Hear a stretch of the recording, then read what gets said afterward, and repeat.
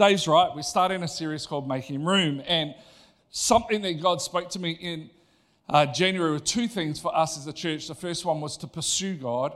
And we've kind of talked about what it looks like to pursue Him. And that's really important because when we pursue Him, we find Him. Yes? Yeah. And that's really important because if you want to know somebody, you've got to pursue them. Hence why I pursued Trinity and you know, she just fell at my feet in the whole dating process and all that sort of stuff. And so we pursue Him. But once we find Him, I think the important thing is that we make room for Him. And most relationships, be it parental relationships, friendships, be it spouses or whatever, the relationship actually doesn't develop if we don't make room for that person so that we can come together more. And the same is with Christ. It's like it's one thing to pursue Him, but it's another thing to make room for Him so that our relationship with Him can be built. And so over today and the next 2 weeks after that, we're just going to look at three aspects that I feel that God has said to me that we need to individually, corporately, as a church, make space for God in. Now, by no means are these three the only areas. They're just three areas that I feel like God's speaking to me. And when I say that God's speaking to me, I'm not talking about He's going, hey, Craig, what's up? It's not really, because we come to this whole thing and people, oh, God said, and most of us like have a disconnect from that because we think that God said means that He speaks audibly. He can do that, but I've never heard His audible voice. I kind of want to, but then I kind of don't want to because I think it could be quite scary. But when I say that God speaks to me, it's thoughts, it's impressions, it's a sense that God puts. And the more you walk with God, the easier it is to tune into what He's saying and what He's not saying. And so this morning, I want to talk about that. I want to talk about making room for His voice, because there's not a person in this room that doesn't want God to speak to them. I don't know about you, but I want God to speak to me. I want God to tell me, take that job or don't take that job, or buy that house or don't buy that house. There's some people in this room that want God to say, that's the woman for you. Not looking at anybody at all that may be single or anything in the place. You're so serious today, man. You know, I want God to speak to me about how to raise my children. I want God to speak to me about all sorts of things. And so there's not a person in the room that doesn't want God to speak to them. We all want that. Can I get a yes to that? All right, cool. And here's the thing. The scripture teaches us that God is speaking. In fact, that God is constantly speaking. In fact, the Bible teaches us that all of creation speaks of Him and His glory. So God is always speaking all the time. So if God is always speaking all the time, maybe the problem isn't that God isn't speaking. Maybe the problem is that we're just not listening. I don't know about you, but we all have these particular habits, don't we? Trinity's habit when school has finished and she's on holiday is she reads books. And when I say she reads books, I think she probably consumes a book a day. She's a reading nut. The problem is when Trinity reads books, everything else is irrelevant. Dinner time starts at like 10 p.m. at night. Like everything just goes out the window. The poor kids walk into the lounge and Seth will be like, Mum. You know, it's just like, she's just like completely and totally locked off to any communication other than the book she's reading. And so what I want to talk to us about today is maybe there are some things that we have maybe in our heart that stops us from hearing. It's not that He's not speaking, it's that we probably just don't hear Him. And the thing is that if we can get that part of us right so that we can hear Him, the incredible thing about God's words is that we see in the book of Genesis that right at the beginning, He said, let there be light, and the power of those words still manifest itself today in night and day.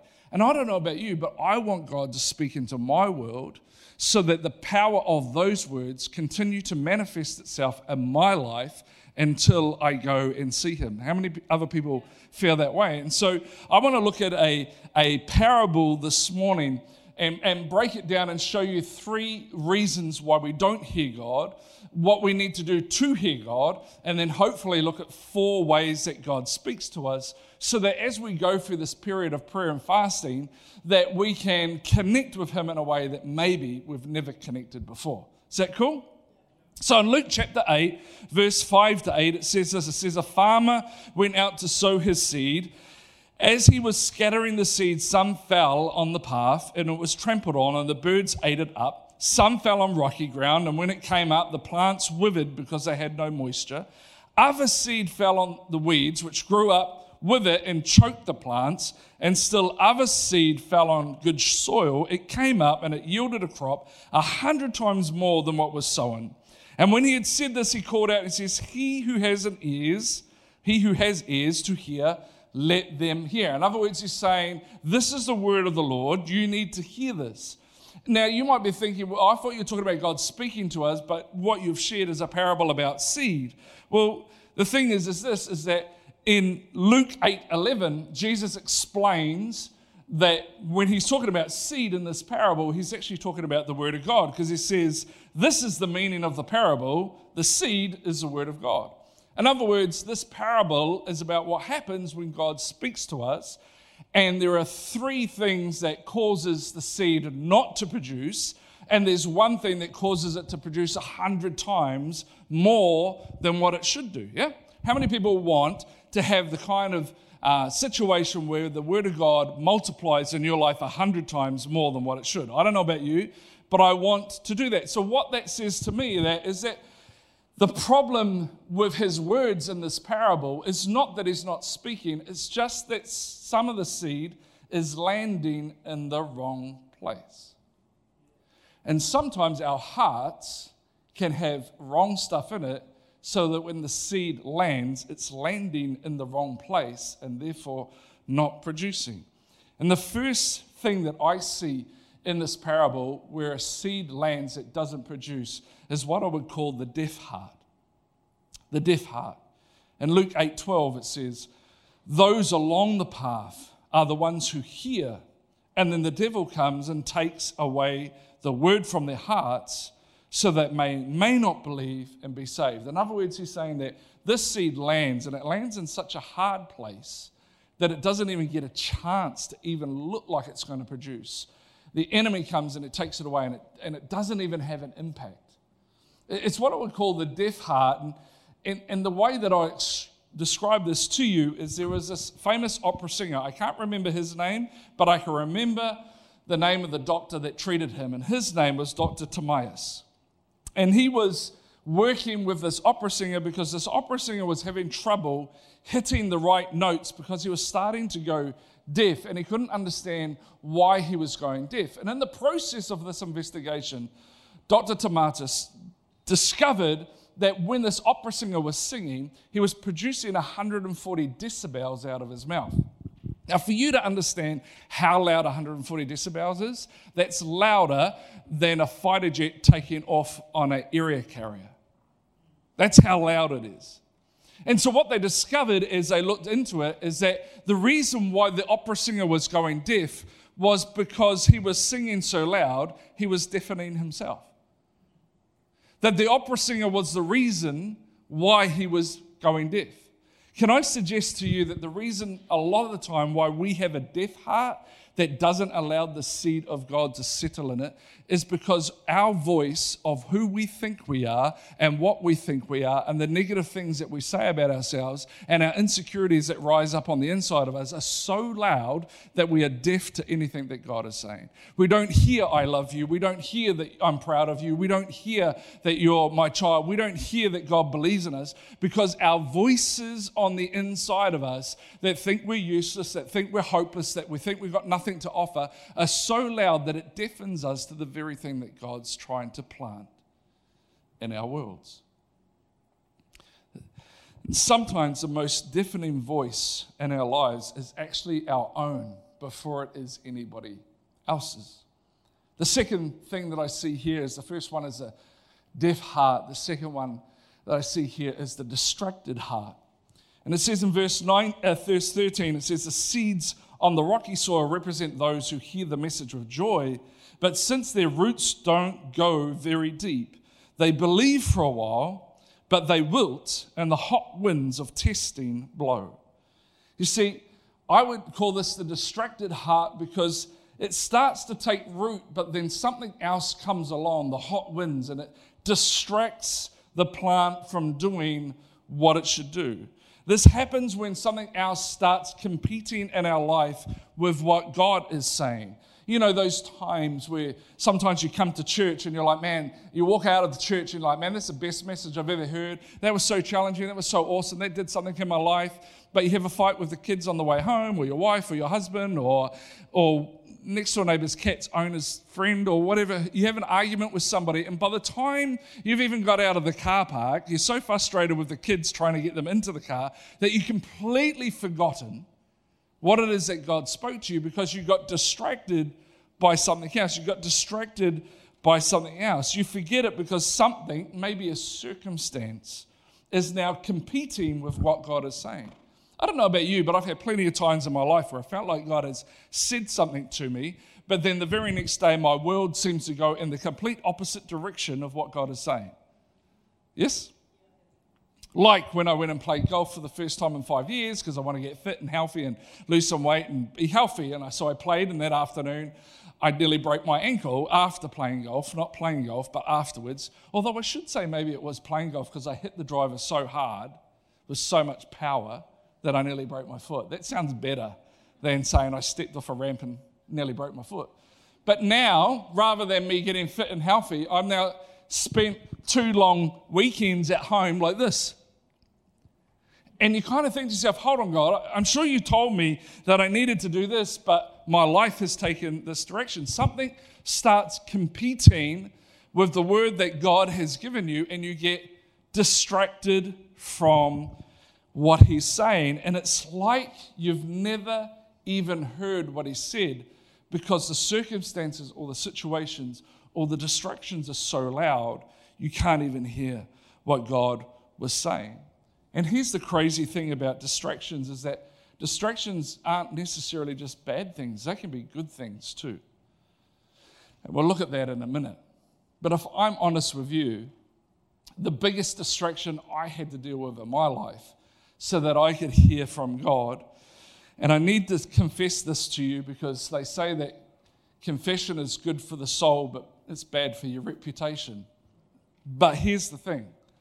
My biggest distraction when I would try and hear from God was my phone. It was my biggest distraction.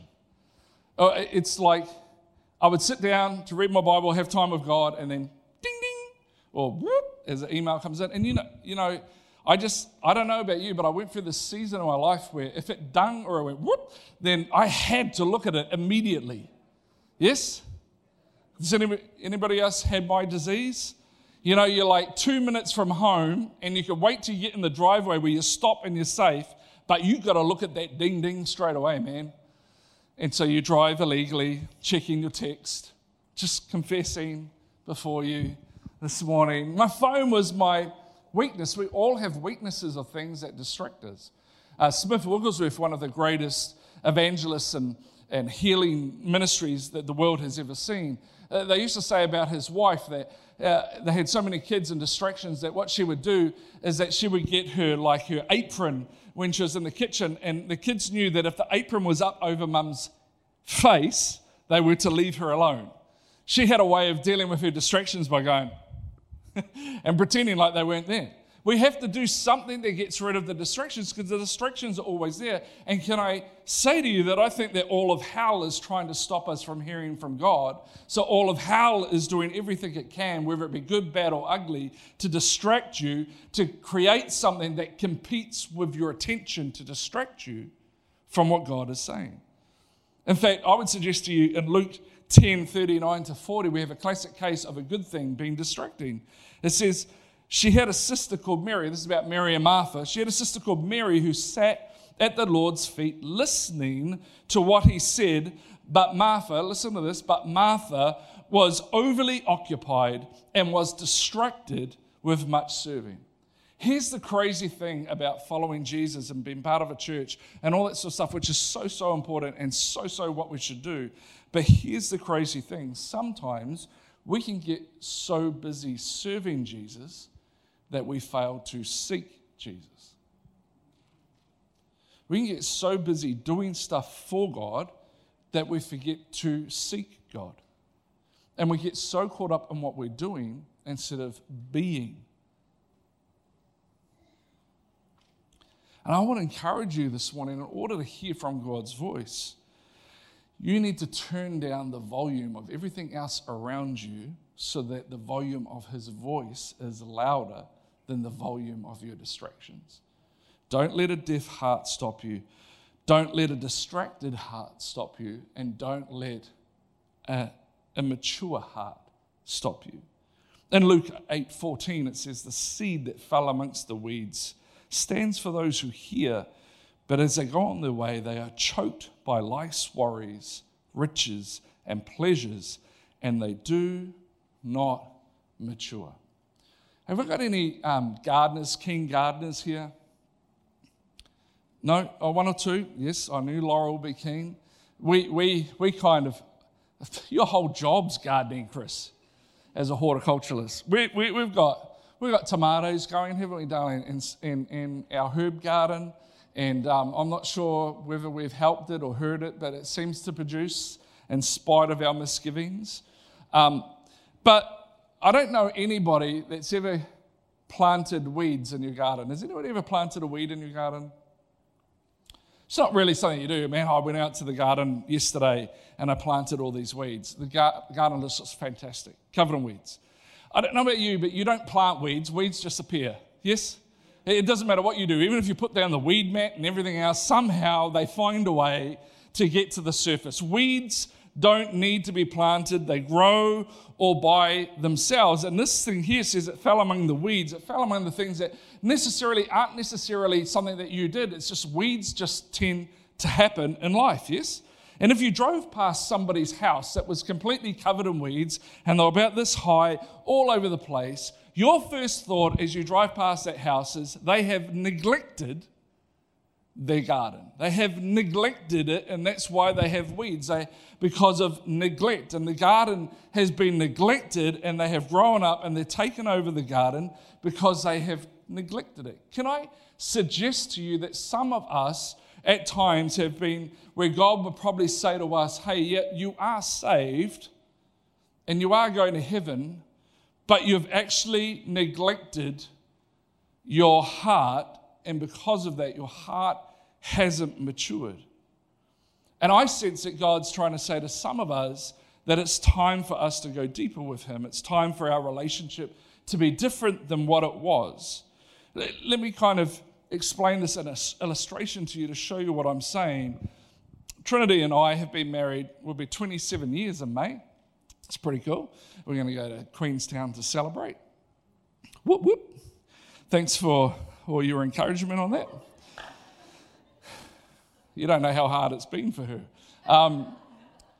But every day, even when the kids were little, we had this thing where when I get home from work and she gets home from work, and the kids knew, even at a young age, that the first thing that would happen is Mum and Dad would get themselves a cup of tea, a cup of coffee, and we would sit down and we would talk about our day. And the kids knew that they're not to come and annoy us when we're talking about our day. Because it's so important, married couple, that you connect with each other first before you connect with your kids. Because the most important relationship in your home is not you and your children, it's you and your spouse. So we would have these conversations, and we have mature conversations. I would like to think they were sophisticated conversations because we're adults, and adults have adult conversation. We would talk about our finances, we'd talk about our schedules, we'd talk about the kids, we'd talk about what happened in the day. We may even have a discussion about something in our relationship where we weren't happy with. It's an adult conversation, yeah? That's what mature adults do. They have mature conversations. However, when I come into the office here at the church, and Judah Cooper, who's, what should be, 18 months old, when she's in the office, the conversation from me to her kind of changes a little bit. It's kind of like, hello, Judah. Hello. Yeah, that's what we do with babies, isn't it? Come on. Yes? I don't go to Judah, hey Judah, I need to have a conversation with you. Did an Excel spreadsheet. Chris would like that. Excel spreadsheet. I'd like you to review the Excel spreadsheet. Email me back with any changes that you'd like to take place in your budget. This is not really a conversation I have with Judah. I don't go to Judah and say, hey, Judah, I've noticed, according to your parents, that you've been having a little bit of an issue sleeping between 2 a.m. and 4 a.m. I think it's time that we sit down and we had a conversation about it and find out why that is the case and how do you feel in that moment and what can we do about it to change your behavior in the future so that you don't cause your parents to want to kill you. We don't have that conversation with Judah. It's just like, hello, beautiful. I'm trying to get her to laugh and smile and think that I'm the most amazing person on the face of the planet. I really hope nobody took a photo while I was doing that. Now, here's the thing. My conversation skills are a lot more than, yeah? I can actually have an intelligent conversation. The problem is I can't have an intelligent conversation with Judah because Judah's too immature to understand what I'm saying. Judah is too immature to understand what I am saying, and so therefore she doesn't have the ability to receive what I'm saying. It's not so much even what I'm saying, it's her ability to receive what I have said because she's immature. Now, I guarantee you that as she grows up, we will have better conversations, and the conversation between her and I will improve until she gets to about 13 years of age, and then she's too cool to talk to me. But it will improve as we go. So here's my point. My point is this. If you are dissatisfied with the level of communication between you and God, maybe the problem is we need to grow up and mature in our hearts so that He can speak to us. Maybe the level of conversation that you're getting from God is because of the immaturity of your heart. It's gone kind of quiet a little bit. Maybe it's on us to look at our spiritual lives and say, you know what, it's time for me to go deeper. It's time for me to change some things. And you might be like, but Craig, I don't want to get up at 5 o'clock in the morning to seek Him. Nobody wants to get up at 5 o'clock in the morning to seek Him. In fact, I remember saying once to a friend of mine, why is it that God wakes me up? Because this happens to me sometimes, wakes me up at 2 or 3 o'clock in the morning. What does He not understand between the hours of 8 a.m. and 5 p.m., I'm fully functionable. You can speak to me in those times. Why does He wake me up at 2 o'clock in the morning? And his response was this, just to see who's God. Which is an interesting thought. But nobody likes getting up at 5 o'clock in the morning. In fact, there's not a parent here in this place that goes, man, one of the things I really miss, have grown up children, one of the things I really miss is changing their pooey bums.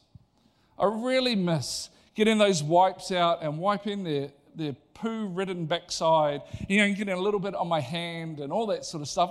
I really miss that. I really miss, when you're changing their nappy and they start to pee, especially if they're a boy, and it goes all over the place and sometimes even goes in your mouth. I really miss that part of being a parent. I really miss having to clean up after them all the time. I really miss all this stuff. You know what I miss the most when it's just me and my wife and nobody? I miss having to do 3 or 4 loads of washing on a Saturday and folding it all. I really miss it. I really miss cleaning up after. Nobody likes any of that. There's not a parent that goes, woohoo, I get to vacuum today, yeah. But if we don't vacuum, if we don't do the dishes when they're little, if we don't do the washing, if we don't clean them up when they're babies, then what happens? They get sick, stuff goes to custard, our life is horrible. If you walked into somebody's house and they hadn't done the dishes for a month and all their dishes were piled up all over the bench, you would not think well of them. Why? Nobody likes doing those things, but if you don't do them, it's because you're immature, because mature people realize that things have to be done. Mature people understand that I may not like getting up at 5 a.m. in the morning to pray and stuff before the kids get up, but mature people understand that it's a discipline, and mature people are disciplined. Mature people are disciplined. And I'm going to say something now which may upset some of you, but I have seen over the years, we start our 21 days of prayer and fasting, and for the first 5 or 6 days, people are on board, they're doing it, and then all of a sudden, I miss meat. I miss meat. I need meat. I'm not going to live. I'm not going to survive. I'm going to die. If I don't have meat today, I will die. You're eating fruit and vegetables and grains and nuts and having all that stuff to your heart's content, but for some reason you think if you keep going without meat for another few days, that all of hell is going to break loose and your life is going to be destroyed. And so everyone starts dropping like flies after 5 or 6 days. I can't do it. I can't fast. I can't do this. I can't do that. Here's the thing, and I say this with all the love that I have in my heart. It's a maturity thing. It's not that you can't, it's that you won't. And that is a maturity thing. Because even science will tell you, you won't die. It's just you don't want to. But you want God to speak to you in a sophisticated, mature way, but you're not prepared to do some of the things that are required to get the mature, sophisticated conversation. See, God wants to have a conversation with you that's sophisticated. Sometimes we just got to grow up a bit, and maybe what you need to say to yourself is, in this season, I'm going to focus on Jesus in this season. I'm going to be in church every Sunday. I'm going to get myself into a connect group. I'm going to start serving in a team. Why? Why do we have all those things? Because they are the vehicles that God gives us so that we can mature. Nothing matures you more than being around people that annoy the heck out of you. Hebrews 12, 1-2 says this, and I want you to hear this, because it's not saying anything about what God needs to do, but everything about what we need to do. Since we are surrounded by so many examples of faith, we must get rid of everything that slows us down, especially sin that distracts us. We must run the race that lies ahead of us and never give up. We must focus on Jesus. See, the maturing season of your life is not only your responsibility, but it's actually done with people in our lives. You don't mature on your own, you mature with people. Iron sharpens iron. A brother is born for adversity. Maturity requires others around us to help us to grow. We can't mature alone. You need people to talk to. You need people to be honest with. You need people where the walls can come down. You need the right people to do that with, but we need people because we confess to God for the forgiveness of our sins, but the Bible says we confess to one another so that they may pray for us and that we may be healed. Healing comes through relationship with one another. Forgiveness comes from confession to Christ. We don't mature alone. We mature around people and we need them. And the reason why we need them is because when we start to do that, all of a sudden our conversation with God will change because we've matured.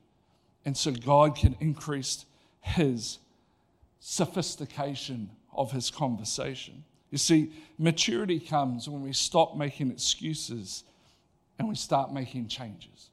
Maturity comes when we stop making excuses and we start making changes. You see, successful people do what unsuccessful people won't. And that's what it comes down to. When we stop making excuses and we start making changes, maturity comes. And the last heart is the prepared heart. This is the one that's 100-fold. This is the one when the word of God comes like a seed.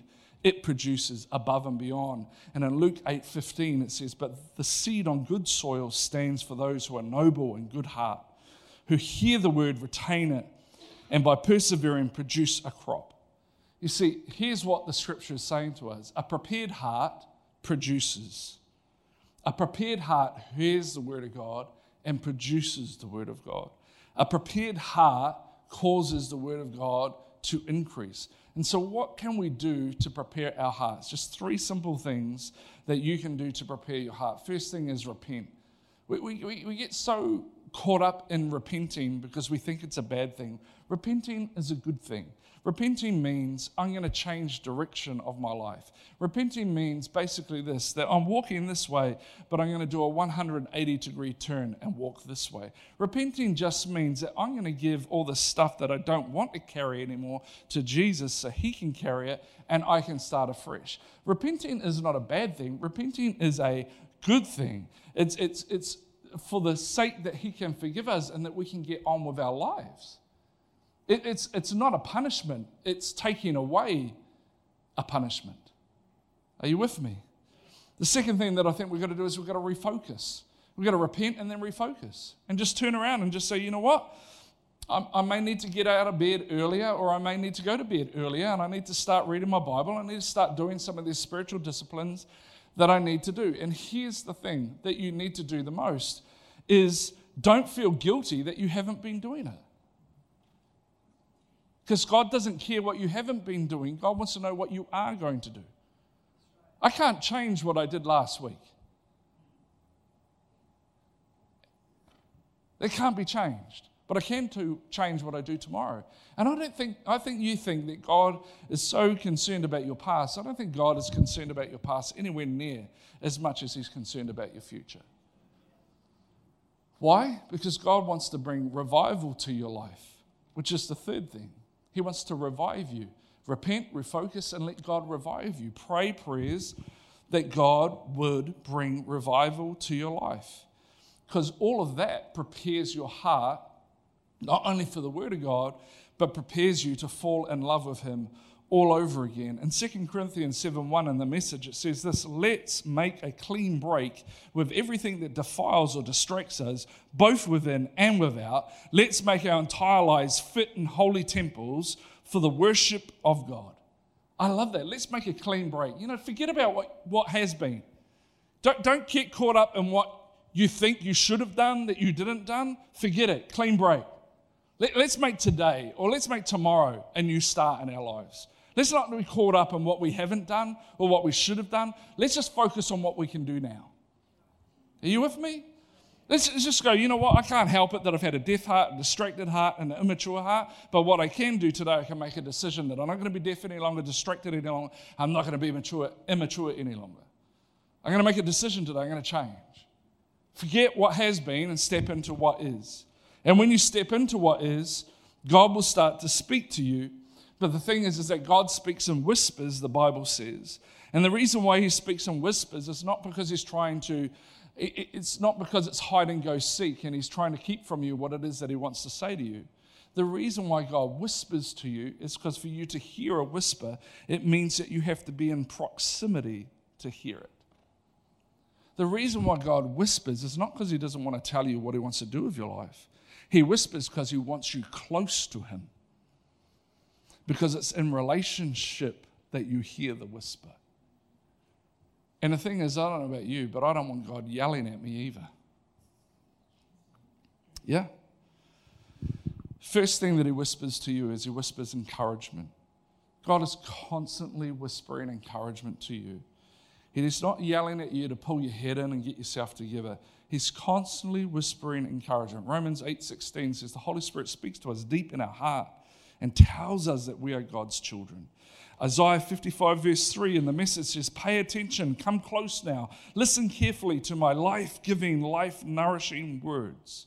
God is constantly affirming us, constantly encouraging us, telling us that we're part of his family. All his words are life-giving in nature. So what does it sound like when he's whispering encouragement? It sounds like this: you're my child. I love you. I'm proud of you. I'm for you. I'm with you. And here's the crazy thing about his encouragement that you need to understand and I need to understand is that my kids will always be my kids. I will always be their dad. It doesn't matter what they do. It doesn't matter what they say. It doesn't matter that Seth mocked me the other day when I was wrestling with him and he did some move where my head hit the windowsill. And he thought that was the funniest thing ever. Total disrespect towards his father. But it doesn't change that he's my son. It wouldn't matter if he walked out of our house And when I lived a life of crime, he's still my son. There's nothing he can do. Even if he emancipates himself from me, there's nothing he can do that changes the fact that he is my son and I am his dad. And I will chase him and I will chase Madison to the end of this earth, to the end of this world, wherever it may take me, to make sure and to stop them from making bad choices in their life. And if me as a dad would do that, how much more would God do that for you, that he would chase you, his child? He has a better plan for your life than I will ever have. He has great things for you. And here's the thing, he knows what you did last night, he knows what you did last week, and he knows what you did last year, and he has still never kicked you out of his family. God doesn't kick you out, you leave. I would never kick, hold on, that's a big call right there. But he never kicks us out. He's always there for us. He may not be happy with what you're doing, but he loves you just the same. He's proud of you. And the reason why God doesn't kick us out and the reason why God loves us better than we love ourselves or we love our children is because of his perspective. God's perspective is not caught up in what you're doing right now. God's perspective is always caught up in who you are becoming. God is always about who you're becoming. He always speaks to who you're becoming. He never really speaks to your past. You notice that the devil always reminds you of your past, but God always speaks to your future. He's always speaking to what you're becoming. He has great excitement in his heart because he knows what you can become. I'm going too long and I need to get through these really quick. The second thing that he whispers is warnings. In Acts 16, verse 6 to 7, it says, we were forbidden by the Holy Spirit to go and preach the word in Asia. Here's the thing, they wanted to go and preach the gospel. It was a good thing, but the Holy Spirit said to them, no, you're not going, because if you go there, they're planning to kill you. He will whisper warnings to you. You think it's a good thing, but it's not a good thing. And here's the thing, some of us need to hear that. We think some things are good things, but they're not good things. And the Holy Spirit is trying to speak to us. God is trying to tell us. And you know what? The thing is that we want this kind of whisper in our lives because it saves us from all sorts of pain. So what does the whisper of God sound like when he's trying to save us? He says things like this into your thoughts or you get this impression, don't do it. Don't do it. In the secret, tell somebody about what's going on. Get help for what you're going through.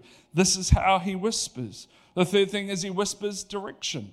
But for God to whisper direction, it means that we've got to involve him in the process of making the decision about where we're meant to go.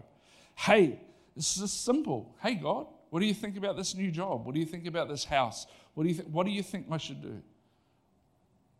Isaiah 30:21 says this, whether you turn to the right or to the left, your ears will hear a voice behind you saying, this is the way, walk you in it. Acts 20:22 says, and now, compelled by the Holy Spirit, I am going to Jerusalem, not knowing what will happen to me there. In other words, the Holy Spirit's told him, now this is where I want you to go. Well, how do you know that he's whispering direction to you? Because it sounds like this. Slow down. Just take a chill pill.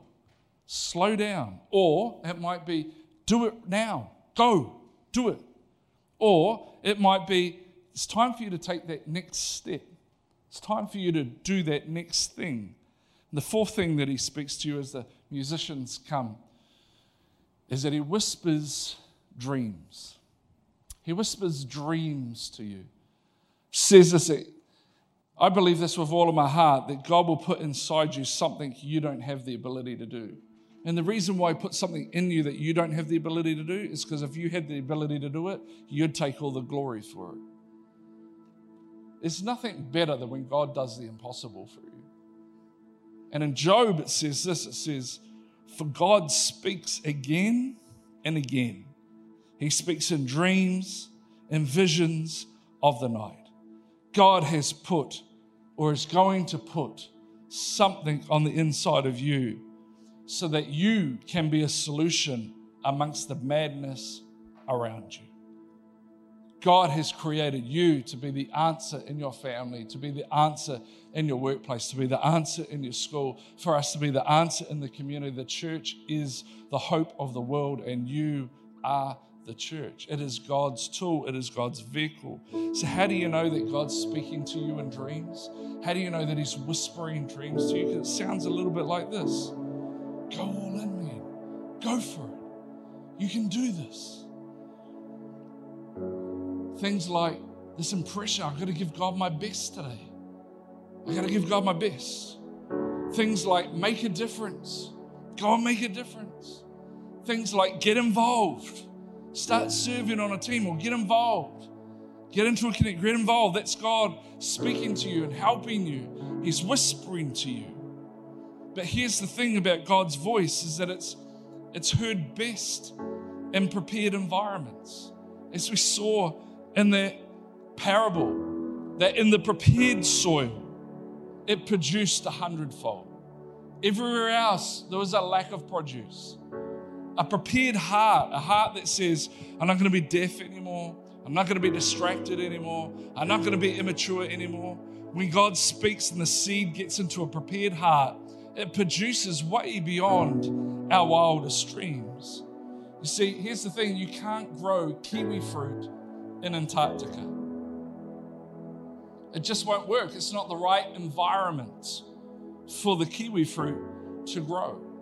You can't see God speaking to you and his word growing in you if your heart is Antarctica. It's the prepared heart where the seed produces the most. And here's the thing that I really, really believe for you and for me. That if we prepare our hearts, if we make room for him to speak, then he will speak in such a way that the seed that is planting produces a great harvest, not just for now, but for the rest of your life. And not just your life, but your kids' lives, and your grandkids' lives, and your great-grandkids' lives. Because some of you, you're the first Christian in your family because the seed got spoken to your heart. And now you follow Christ. And there's a great chance that your kids will now follow Christ and that your grandkids will follow Christ because a seed produced something in your heart that had never been able to get in the heart of anybody before you. You see, I don't say this to brag, but in my dad's family, 7 generations ago, a seed was planted in my great whatever grandfather to become a pastor of a church. And every generation since then, 7, have had the same seed planted in their hearts. And I'm the 7th generation of pastors on my family's side, but it started 7 generations ago with a prepared heart that had a seed planted in it that's produced 100-fold more than my great-great-great-great-grandfather probably ever dreamed it could do. Why don't we all close our eyes just for a moment?